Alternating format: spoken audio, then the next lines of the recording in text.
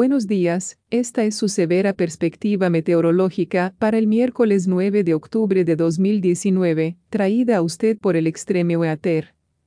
Soy Extreme Weather y asistente de meteoróloga, Gabriela Sánchez. Nuestra información meteorológica se deriva del Servicio Meteorológico Nacional, Centro de Predicción del Clima, ubicado en College Park, Maryland. Nuestra perspectiva utiliza la tecnología desarrollada por Extreme Weather y nuestra transmisión de audio está digitalmente dominada por e-masterizado. Aquí está tu severa perspectiva del clima en menos de un minuto.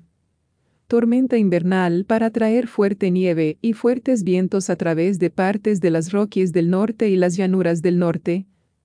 Las bajas temperaturas son posibles en todo el oeste de los Estados Unidos el jueves y el viernes. Desarrollar una baja presión en la costa este podría traer fuertes lluvias y fuertes vientos asquerosos a partes del noreste.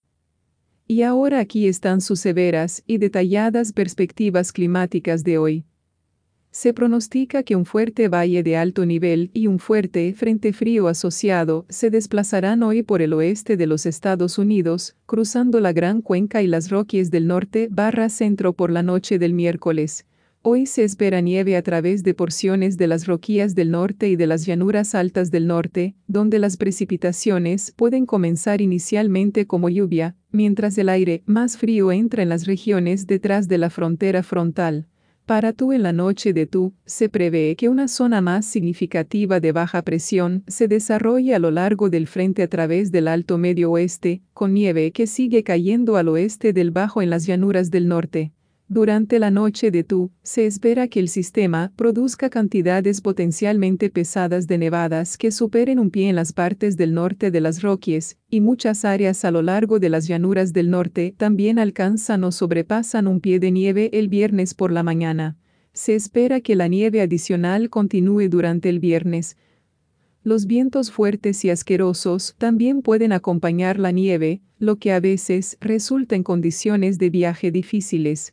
Más al sur, se prevé que las condiciones de viento asociadas con el paso frontal conduzcan a condiciones climáticas críticas de incendios desde partes de California y la Gran Cuenca al este hasta las rocas centrales. Además, en la masa de aire frío al norte del límite frontal, se pueden registrar bajas temperaturas desde el noroeste hasta el norte de la Gran Cuenca mañana, al este hacia las Rockies para el viernes por la mañana.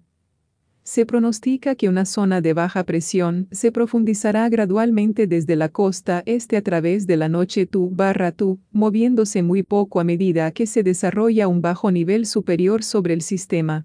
Se espera que el sistema produzca fuertes lluvias y fuertes ráfagas de viento a través de partes del sur de Nueva Inglaterra.